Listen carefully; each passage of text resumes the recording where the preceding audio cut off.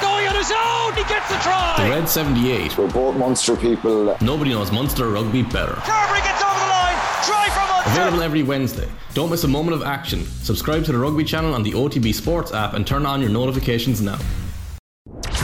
OTB AM. With Gillette.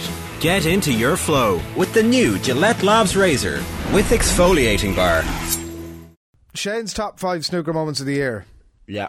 So there's been plenty that's happened, Adrian. I know you've been keeping a keen eye on it. I know for sure Ronan O'Gara has. Yeah. Been keeping a keen eye on action. It's been a great year for snooker. So I just wanted to pick kind of 5 of the moments that really stood out to me. The first one was Ronnie O'Sullivan. I mean, it's a nice segue from the chat we just had with Ronan. That hug that you see on the screen with himself and Joe Trump lasted an uncomfortable amount of time. This was after Ronnie equalled Stephen Hendry's. And look at the emotion on his face. He's bawling, crying. And that's an emotion you don't see from Ronnie too often with his 2 kids. After creating history, he like a 7th world title. If there was any discussion as to who is the greatest of all time, he's ahead of Stephen Hendry in most of the other records in terms of centuries and 147s, ranking titles. He's now level with him in World Championships. So I think the discussion, the argument as to who the greatest of all time is, finished there. So he equalled Steve Davis's record of 30 Crucible appearances, a 20th quarter-final, a record 13th semi-final earlier this year, and then beating Joe Trump comfortably as well, 18-13 in the final at the Crucible in Sheffield, a 39th ranking title and a 21st Triple Crown title. So a Triple Crown is a World Championship, a UK Championship or a Masters. And the famous Ray Reardon beating a record of his. So Ronnie was 46 years and 148 days, so the oldest world champion in the sport's history, surpassing Ray Reardon's record from 1978. He's like Jimmy White and Stephen Hendry rolled into one, isn't he? He is. Like, you get the entertainment and the success. He's like the ideal person that you want. Exactly, because Jimmy White famously, of course, losing 6 world finals and never becoming a world champion. But that emotion, that's a side we never really saw from Ronnie O'Sullivan. There was a Netflix crew, certainly a camera crew following it. Oh, that's right, yeah. So that never came. No, there has been a Eurosport documentary that was brilliant. Where he sat What's down. the story with that? Is it just sitting in the? It's sitting in the ether. I don't know if there's a release date or what the plan is for it, but I look forward to seeing it when it's eventually released. I think he's probably the most talented sports person I've ever seen in my lifetime. Like supremely, the fact that you can play with both hands so comfortably and switch back and forth. He takes the game not seriously at times, and then he takes it very seriously. But for me, how is he viewed by his fellow pros? I often wonder. I think it comes and goes in waves. Some of them think he's disrespectful, but they should all be very thankful to Ronnie O'Sullivan because the interest levels he brings to the game, the extra money he brings into the game, and interest from outside. Is he bigger than the sport? Probably. Most people on the street would probably know of Ronnie O'Sullivan, whereas try and name 3 other snooker players and they'll struggle. It's not like the heyday of the 80s where you had 18.5 million people watching that black ball final between Davis and Taylor. I mean, don't know if those days will ever return because there's a number of reasons for that. Like snooker halls in Dublin and other cities across Ireland aren't as common as they were because the space it takes to have say 6 to 8 snooker tables. Do you play? Look, I play, but I'm terrible. How many 147s have you had? Jesus. Just stop. How many 14 breaks have I had is a better question. Is this a list? Are you giving us a reverse list here, or is this just random? Just random. That's 5, is it? Just random. So there's no order to this. But it was probably my favourite moment of the year, I have to say. Jimmy White. So, Jimmy White had a bit of a angry discussion with the referee earlier this year. So, he was given a verbal warning. This was during the Northern Ireland Open up in Belfast. The Welsh referee, Ben Williams, basically, he was playing Luca Brissell. It was during the 4th frame of the match. White nominated the brown ball. So sometimes when there's 2 balls kind of relatively close together, the player, when they're getting down, will just say out loud which ball they're intending to hit, even though Jimmy White is so good that the referee can just assume that he's going to hit the ball he's aiming for. But just out of courtesy, he said brown ball, and then Williams repeated back as the referee does. Blue ball. Jimmy angrily turns around and said, I said brown. But it was what happened next that kind of pissed off Jimmy White. So the referee starts laughing at his own mistake, and it was at quite a tense moment in the match. When I first saw this, I thought Jimmy was out of line. I was thinking, he said, "What are you laughing at?" And it felt a bit stern and tense from Jimmy. But then if you watch it back, it's a very tense moment in the match. The referee's laughing. The referee should just say apologies, Jimmy. I think it was. I have watched it. It's like a nervous laughter. It is a nervous laughter. He's not laughing at him. He's like, oh crap. Okay. I did think that Jimmy White's reaction was totally uncalled for. Yeah, There's no need to be an asshole about it. No, I think the referee then maybe unnecessarily gave Jimmy a bit of a warning. He said Jimmy held up his finger. Yeah, but he was basically verbally abusing him. I don't know if that's a bit of a stretch. I think Jimmy he was given it the big one. I think it's a moment of concentration of and there's a lot of money on the line as well for Jimmy. I think the referee sometimes needs to be aware of the situation they're in, and he could have just said, "Here, actually, I called Brown. I don't appreciate you laughing about it." And it's not the way he went about it. Yeah, I think the referee was embarrassed, and that's why maybe he handed out the warning. I think it was a nervous. I think it was a nervous laughter to begin with, but I think after that he went back into serious mode and was like, "You can't speak to me like that." Yeah. And I think that's fair enough. Yeah. The referee has got to be, particularly in a sport like that, like in any sport. There was the quote from Ronnie O'Sullivan was on Eurosport that day. He is very good friends with Jimmy White, but he said about it, I can see why Jimmy hasn't seen the funny side of it. He's having a hard time out there. He's not playing well. Jimmy has walked around here, so it might look like he's looking at the blue. The referee has jumped the gun. And so he says the referee starts laughing. Jimmy goes like that with his hand, and he's done nothing with his hand apart from to say, "What's going on? I don't need this." He's warned him, and you just think it's uncalled for, really. So that was Ronnie's take, but it was just one of those moments that stood out, and everyone was like, "Oh, Jesus." Snooker can get touchy. I wanted to use this as an excuse. Snooker can get it can get touchy. It can. Let me tell you, Adrian. Right. What else we got? There's an excuse to play this video. So we were talking about Steve Davis in the 80s and Ronnie O'Sullivan and the heroes. This is a great clip, and it's Christmas time. I just wanted to play this again. It's my chat with Ronnie and Jimmy White in Drogheda. They were over for an exhibition. There's one little F-bomb in here, so if there's any sensitive ears, maybe cover them just for the next 30 seconds or so. But it's two lads talking about Steve Davis in the 80s. What sort of character he was. He was boring, but set the way and kind of laid the foundations for both of them, I guess. Have a listen. But the best quote you said of Steve Davis: "Steve would happily sit in his room and play chess or a board game, whereas I'd be out somewhere causing murder. I like to dabble, he liked to scrabble." Yeah, sure. I love that quote. Yeah, but honestly, he was so. Yeah.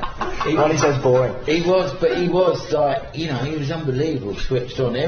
Everything he'd done, it was all like, even checking in a hotel, it was all pre-arranged. Everything was like just mad with him. He just used to think, for fuck's sake, love yourself. This is a brilliant one. I don't know if you might have read it. First time when I was 17, I had to go on tour with Davis to Thailand.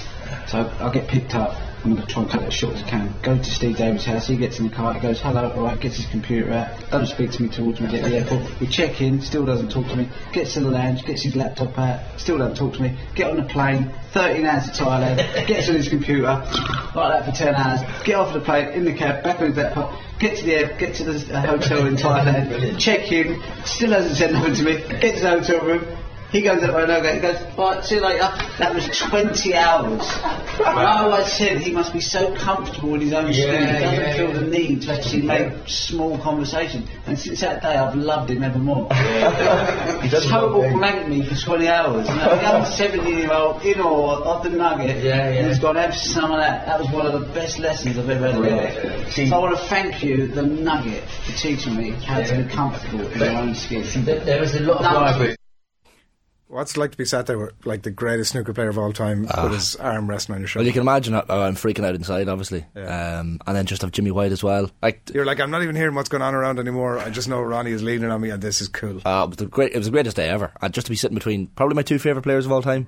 The full video's on YouTube as well. If you search Jimmy White, Ronnie O'Sullivan. Were they like, there's a round table over here and we could all sit down, and you're like, no. Let's sit right here. Yeah. There was a few people behind, kind of maybe 5 or 6 people sitting watching as well. It was like a little audience. I think they were playing up to the audience a little bit as well. That mug he held up at the end, little green mug that said numpties on it, right, which was his way of describing the lower down players on the tour that aren't as good as him. Because there's some events where there's maybe 16 players or 32. There's others where there's 128. And he called some of the lower down players numpties, which he's got in trouble for in the past. But yeah, that was my second moment. It's all good. What else have we got? A bit of a downbeat moment in the last couple of weeks. The Chinese snooker stars being suspended amid a corruption investigation. So Yan Bingtiao being one of these players, joining a growing list of Chinese players to get suspended by the sports governing body as part of a corruption investigation. So there's accusations of players. So recently 5 other Chinese players suspended by World Snooker Tour followed the suspension of countryman Liang Wenbo on October 27th. This is on allegations of manipulating matches for betting purposes. So, I mean, snooker is one of the most popular sports in China, and there has never been a world champion from China, but I think that day is coming down the tracks sooner rather than later. It was the 7th such suspension against the Chinese player in a matter of weeks on suspicion of manipulating games for the benefit of matches. Doesn't necessarily mean losing matches on purpose. Past cases have involved heavily favoured players accepting money in return for ensuring they lose at least a certain number of frames during a match that they ultimately win against an inferior player. So it could be winning 4-1 as opposed to 4-0. And I've seen some of the videos of matches where this match fixing is alleged to have occurred, and it's marginal. Snooker players are so talented, they can miss a pot by a tiniest of margin and hit the jaws and do it on purpose, because they don't just pot a ball, they pot the ball into the part of the pocket that they want to pot it. So it's all a bit suspicious. And look, these suspensions, at least World Snooker have clamped down fairly quickly on it. But yeah, look, I put it in one of my top moments, but it's certainly a darker moment for snooker over the last year. So the fourth moment is it was a good moment for Irish people, because Mark Allen becoming the UK champion, rallying from 6-1 down, there he is on screen, to defeat Ding Junhui 10-7 from 6-1 down to win the UK Championship final in York. As I said, it's one of those majors. Northern Irishman claiming an 8th ranking title, second Triple Crown. He won the 2018 Masters as well, taking the winner's cheque of £250,000, his second ranking title of the season. He also won the Northern Ireland Open this season. Mark Allen, even his semi-final was brilliant at that tournament. He fought back from 5-3 down to beat Jack Lasowski 6-5 on the final black, an epic semi-final, and then the comeback skills were on show again in that final against Ding. And look, he's had significant weight loss over the last year or so. Mark Allen, it was very apparent if you've seen the old photos of Mark Allen and now. He says, I did it for my life, not just for snooker. Ronnie O'Sullivan actually helped him a lot. Ronnie's a big fitness freak and into his diet and nutrition as well, and kind of sat down with him. He was 19 stone, Mark Allen, when he competed at the World Championship back in Sheffield in May. But all these lifestyle changes have led to him losing stone upon stone, and it's clearly paying off for him, because he's had personal problems. He's talked about being in bankruptcy and that sort of thing, so he's really come out the other side and playing really good snooker at the moment. So that was another one of my moments of 2022. And the final one that I've picked, Adrian, this morning, is Mark Selby. So he won the English Open there very recently. There he is with his daughter and his wife Vicky. He's had very tough times, Mark Selby, over the last while or so. He opened up in January about his mental health struggles and how he's really had a seriously tough time. And look, tough times don't last, tough people do, and Mark Selby is a tough person. A drinking game during snooker matches where Mark Selby is involved is the word granite. Every time the word granite is used about Mark Selby, take a drink and you'll be fairly well oiled by the end of the match. It was his first title in 20 months. He beat Luca Bracel at the English Open, the only player to lift the Davis Trophy twice now, with a 9-6 win against Luca Bracel. But it was more Selby's the story, because he played brilliantly well. He welled up as he thanked his wife Vicky afterwards. He said, it's not been easy, probably the biggest challenge of my life, so coming out here and winning a tournament is incredible, really. I've been suffering for a few years silently. Only Vicky and my family really knew, and it's been tough from January trying to get myself back on my feet. And he says there's not enough words you can say about his wife. If it wasn't for her, I definitely wouldn't be stood here today, that's for sure. So Mark Selby, I think is he a 4-time world champion? But an incredible story to come back from the brink and win his first title in 20 months. So definitely one of the stories. Redemption story. Exactly. Before you introduce us to our next guest, and we're shifting from one of your favourite sports to another one, your main snooker hope for 2023? Oh, Ronnie O'Sullivan to win an 8th. Okay. He's not confirmed whether he's going to actually turn up and do it. He says, look, does he not say that every year? He does, yeah. It's tiring. It's a 17-day slog, so it's not one of those shorter tournaments.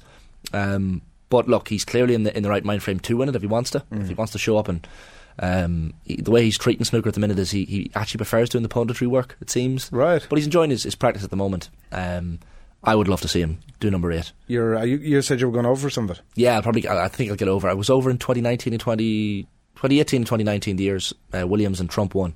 So yeah, definitely going to get back over. COVID kind of played havoc with it. Couldn't get over for a couple of years. The final, or what do you think? I'd love to get over for the final. Whatever the press corps will take me for. You're going over and I'm covering, I'm working. Exactly, yeah. Well, you might get a couple of more interviews like that. Cushy chats, fireside chats with Ronnie. I mean, why not? With the arm around. Yeah. Yeah, so they're my top 5 snooker moments of 2022. OTB AM. With Gillette. Get into your flow with the new Gillette Labs Razor with exfoliating bar.